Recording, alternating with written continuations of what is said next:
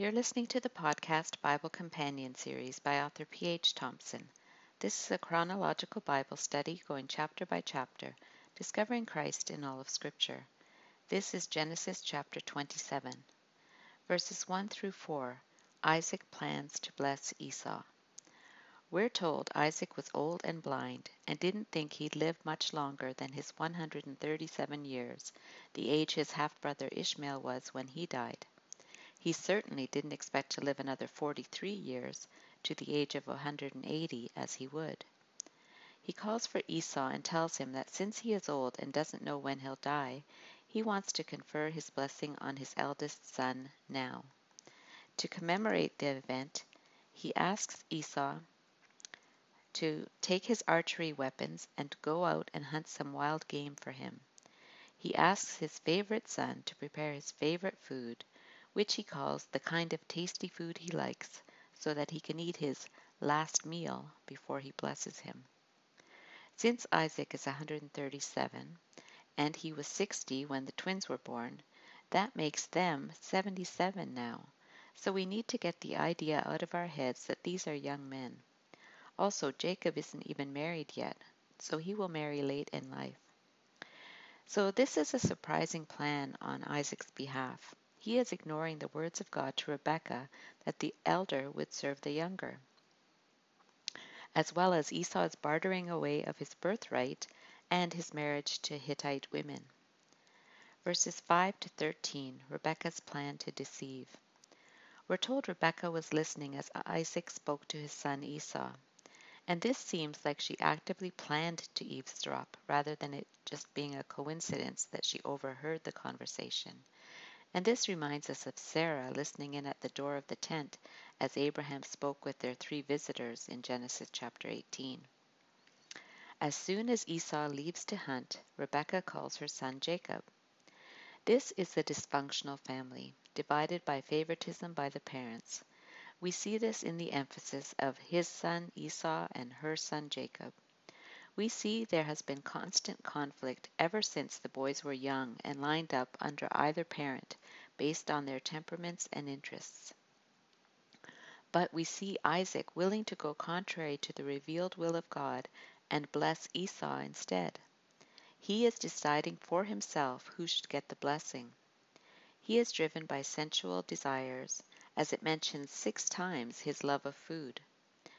Rebekah is also a schemer who incited Jacob to sin, and she shows disloyalty to her husband. She may have rationalized it based on what God told her about the younger son ruling over the older son, but she should have left it to God. Her plan will put Jacob's life in danger from his brother. Jacob is also a liar and a deceiver, whose only qualms were about possible punishment if he was to be caught in the lie. Esau is a faithless man who has already given away his birthright without a second thought and married unbelievers. Afterward, he blames Jacob for his earlier actions and comforts himself with thoughts of murder. None of them are blameless. And this is the chosen family? She repeats what she overheard, then she suggests a plan. Now, my son, listen carefully and do what I tell you. Go out to the flock and bring me 2 choice young goats, so I can prepare some tasty food for your father, just the way he likes it. Then take it to your father to eat, so that he may give you his blessing before he dies. Rebekah's desperation to secure Isaac's blessing on Jacob led to her deception. She and Jacob were very much alike, so she was sure he would follow her lead. She thought the end could justify or excuse the means. But Jacob sees a potential problem and objects at first. But my brother Esau is a hairy man, while I have smooth skin. What if my father touches me? I would appear to be tricking him and would bring down a curse on myself rather than a blessing. So his concern doesn't seem to be about the plan itself, but its implementation. He also fears the consequences if he is found to be a deceiver. It could backfire and he could end up with a curse rather than the intended blessing. Rebekah already has a backup plan and takes full responsibility. The plan to dress up in costume is obvious and almost laughable, But see how we are able to excuse our sins? She says, "My son, let the curse fall on me. Just do what I say, and go and get them for me." In a sense, the curse does fall on her, as she'll lose contact with Jacob from then on. Verses 14 to 24, tests and lies. He gets the goats, and Rebekah prepares the food just the way his father liked it. Then, even though Esau was married, Rebekah still had some clothes in the house that belonged to him. These were the best clothes, which could have been associated with his role as the eldest son. And since he was more of an outdoorsman, he likely would not miss these fancy clothes. But they would have had the smell of Esau on them. Rebekah dresses Jacob in them. Then she covers his hands and the smooth part of his neck under his beard with the goat skins. I still can't get over Esau's hairy neck. Then she hands him the tasty food and the bread she had made. The deception was complete. The drama unfolds with 6 tests by Isaac and 5 lies by Jacob. When he walks in and greets his father, the first question Isaac asks is, "Who is it?" He was blind, but his hearing would have recognized the difference in the voices of his sons. Jacob answers with 3 lies. "I am Esau, your firstborn. I have done as you told me. Please sit up and eat some of my game, so that you may give me your blessing." He may have been suspicious, but in Isaac's mind only Esau knew of the errand and the reason for it. Isaac asks, "How did you find it so quickly, my son?" This was a legitimate question, since hunting took time. And here was an opportunity for Jacob to stop the deception and confess. Instead, he lies quite easily and even invokes God's name to do it. "The Lord your God gave me success," he replied. Each lie sustains the previous lie, and a tangled web is being spun. And what's that saying by Sir Walter Scott? "Oh, what a tangled web we weave when first we've practiced to deceive." No doubt still suspicious, as a third test, Isaac asked Jacob to come close so he can touch him, to know whether he was really his son Esau or not. Jacob approaches him. Isaac can't reconcile the contradictions. He can't rely on his sense of vision anymore, so he appeals to touch. The voice is the voice of Jacob, but the hands are the hands of Esau. He may also not have trusted his mind, considering his age. He doesn't recognize that it is really Jacob, so he plans to bless him. But he asks one last time very clearly, "Are you really my son Esau?" So Jacob lies outright, "I am." Verses 25 to 29, Jacob takes Esau's blessing. Isaac asks for the food, which Jacob serves to him along with some wine. Then he asks for a kiss, which is another test, using his sense of smell. Being blind, his sense of smell would be heightened. Isaac inhales the clothes on Jacob and is finally convinced that Jacob is Esau, so he blesses him. And it's ironic that this man, who was so influenced by his sense of taste for stew, should be deceived by his other senses. "Ah, the smell of my son is like the smell of a field that the Lord has blessed. May God give you heaven's dew and earth's richness, an abundance of grain and new wine. May nations serve you and peoples bow down to you. Be Lord over your brothers, and may the sons of your mother bow down to you. May those who curse you be cursed, and those who bless you be blessed." With all lingering doubt removed, Isaac blessed his son. And the opening phrase shows he really believed it was Esau. The rest of the blessing for prosperity and superiority ended with a repeat of God's words to Abraham. So it was apparent that Isaac believed the covenantal line should have continued through the eldest son. Perhaps he didn't believe Rebekah's account that God told her the older would serve the younger, or he chose not to believe it. Perhaps his favoritism of Esau blinded him to his faults and his cavalier attitude to his birthright. Perhaps it was plain disobedience. We don't know, but God overruled it. It was done. Jacob got what he came for, so he exits. verses 30 to 40, the discovery, leftover blessing. If this was a play, you'd see Jacob had just exited stage left when Esau enters stage right. Coincidence? I think not. He had prepared the game and brought it to his father. Then he says, "My father, please sit up and eat some of my game, so that you may give me your blessing." Imagine Isaac's shock to hear the voice of his son Esau saying what he had just heard from the other Esau. He asks, "Who are you?" He answers, "I am your son, your firstborn, Esau." Isaac trembled violently as the realization of what had just happened hit him.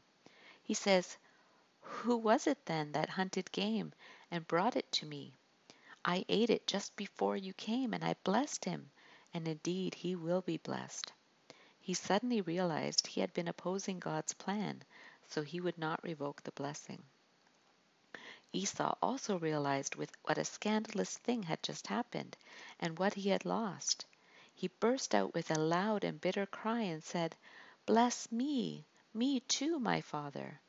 Isaac tells him it was no accident. Your brother came deceitfully and took your blessing.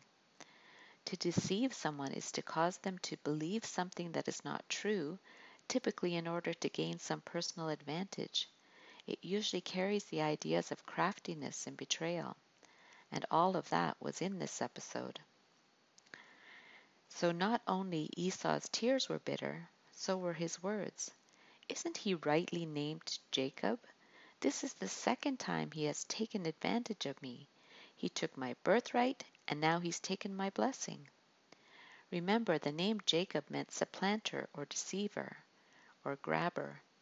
Esau thought his name suited him. Esau felt he was a true victim, but he misremembered the previous event about his birthright. He claims Jacob took it, as in stole it, but that was not what happened. He gave it away in exchange for a bowl of stew because he thought so little of it. In hindsight, he may have felt tricked, but in that case he had only himself to blame. In this instance, though, Jacob was a true deceiver. Then he asks, "Haven't you reserved any blessing for me?" Isaac confirms the validity of the blessing he gave away to the wrong son, even though it was done under false pretenses. "I have made him lord over you, and have made all his relatives his servants, and I have sustained him with grain and new wine. So what can I possibly do for you, my son?" He reinforced that Jacob would be superior to him and all other relatives. What was left to give? Esau plaintively asks, "Do you have only one blessing, my father? Bless me too, my father." Esau hoped for some scraps to fall from his father's table. Could he not find something to give him? He wept aloud. So Isaac gives a secondary blessing that would not undo the first one, and in fact reinforced it with the words, "You will serve your brother." Your dwelling will be away from the earth's richness, away from the dew of heaven above. You will live by the sword, and you will serve your brother. But when you grow restless, you will throw his yoke from off your neck. Jacob had been promised the dew of heaven and the fatness of the earth. Esau would be far from those things. He would live by his sword. One day he would grow restless of serving his brother and would rebel. Esau himself would fulfill this in 36:6. But Esau's future descendants, the Edomites, would fight with Israel often and shake off Israelite control several times. One example is in 2 Kings 8:20, which says, "In the time of Jehoram, Edom rebelled against Judah and set up its own king." Others are 2 Chronicles 21 and 28. So this blessing could really be called a curse. Verses 41 to 45, the fallout.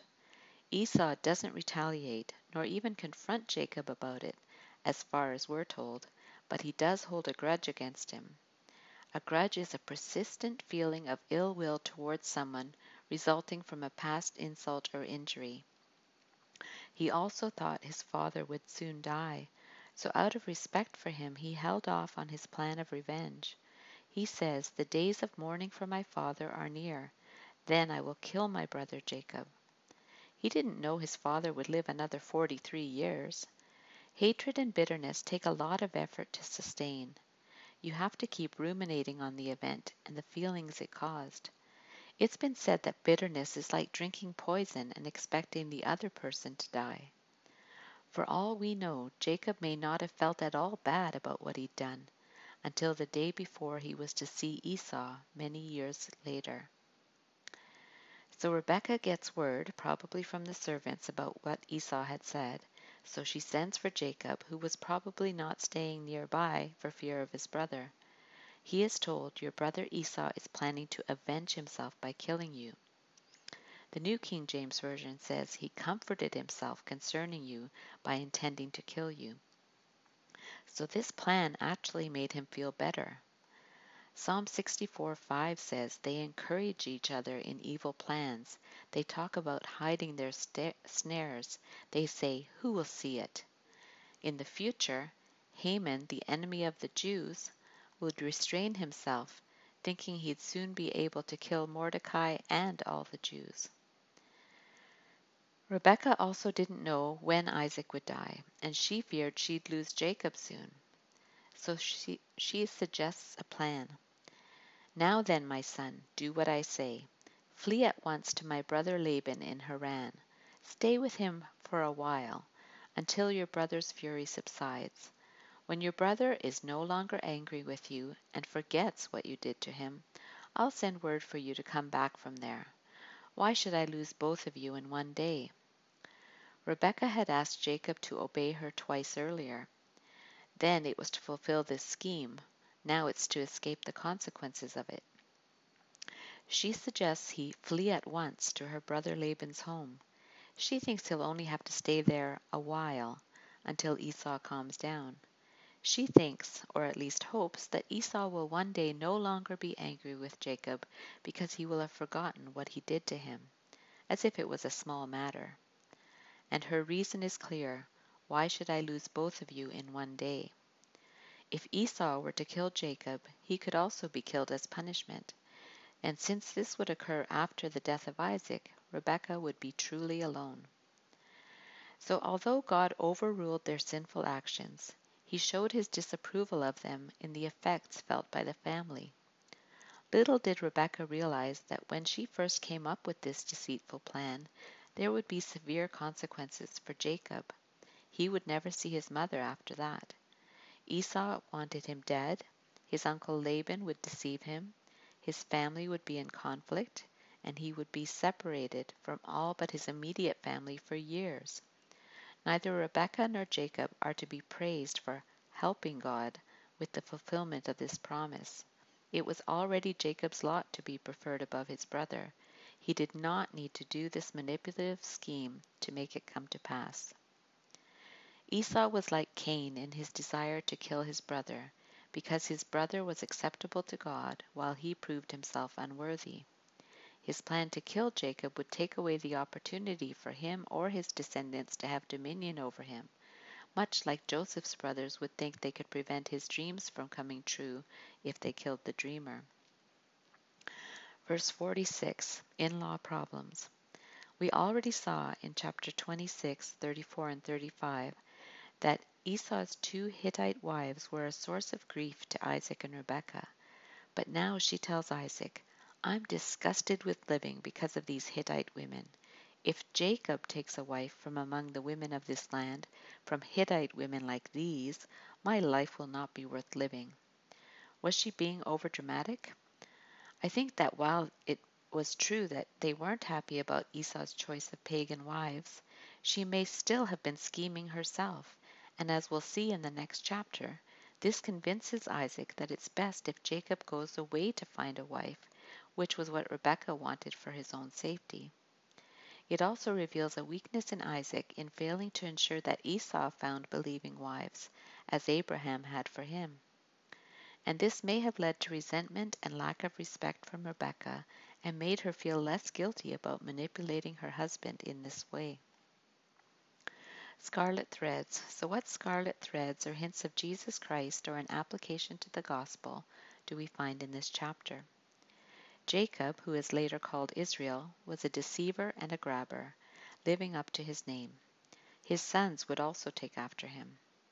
This is a characteristic of unbelievers. We are to put away all deceit, hypocrisy, envy, and slander. By contrast with Jacob, there was no deceit in Jesus, so he was a true Israelite. Jacob and Rebekah thought the end justified the means, so they didn't hesitate to deceive Isaac and defraud Esau. But we must not do evil, that good may come. Rebekah said to Jacob, "My son, let the curse fall on me," because he feared his father's wrath. Jesus took our curse by becoming a curse for us, so that we no longer need to fear the wrath of our Father God, and we could have the blessing. The writer to the Hebrews refers to this episode as an example of someone who desired God's blessings but didn't want God. Afterward, as you know, when he wanted to inherit the blessing, he was rejected. Even though he sought the blessing with tears, he could not change what he had done. Hebrews 12:17. Likewise, there are those who now despise the blessings of God, who will one day cry to have them, but it will be too late. Jacob and Rebekah did not need to do this manipulative scheme to make God's will come to pass. However, even the sinful acts of people are under the sovereign control of God, and he will make even those things serve his purposes, because he does all things for our good and his glory. God will keep his promises, but it won't be because Jacob deserves them. It is because God is faithful to his covenant. We are no more deserving than Jacob, but God gives us so much through Jesus Christ. Many times in Scripture, the elder brother or brothers will be envious of the younger brother, but the younger brother will be preferred. We see this in Cain and Abel, Ishmael and Isaac, Esau and Jacob, Joseph's brothers, Ephraim and Manasseh, or David's brothers. And although he was the eldest, Jesus' brothers also resented his popularity. Jacob clothed himself in skins in order to obtain a reward. Jesus clothed himself in human flesh so he could live and die for us. And because of this, we will one day be clothed in immortality. And because of what Jesus did, we are now members of the church of the firstborn. Jacob receives the blessing of the firstborn, and Jesus is the firstborn that Jacob points toward. So this episode places Isaac in the hall of faith because he blessed his sons in accordance with God's plan, even if he did it unknowingly at first. Hebrews 11:20 says, "By faith Isaac blessed Jacob and Esau in regard to their future." You've been listening to the podcast Bible Companion series by author P.H. Thompson. If you enjoyed this podcast, please subscribe and comment. Continue listening for Genesis chapter 28. May God bless the study of His Word.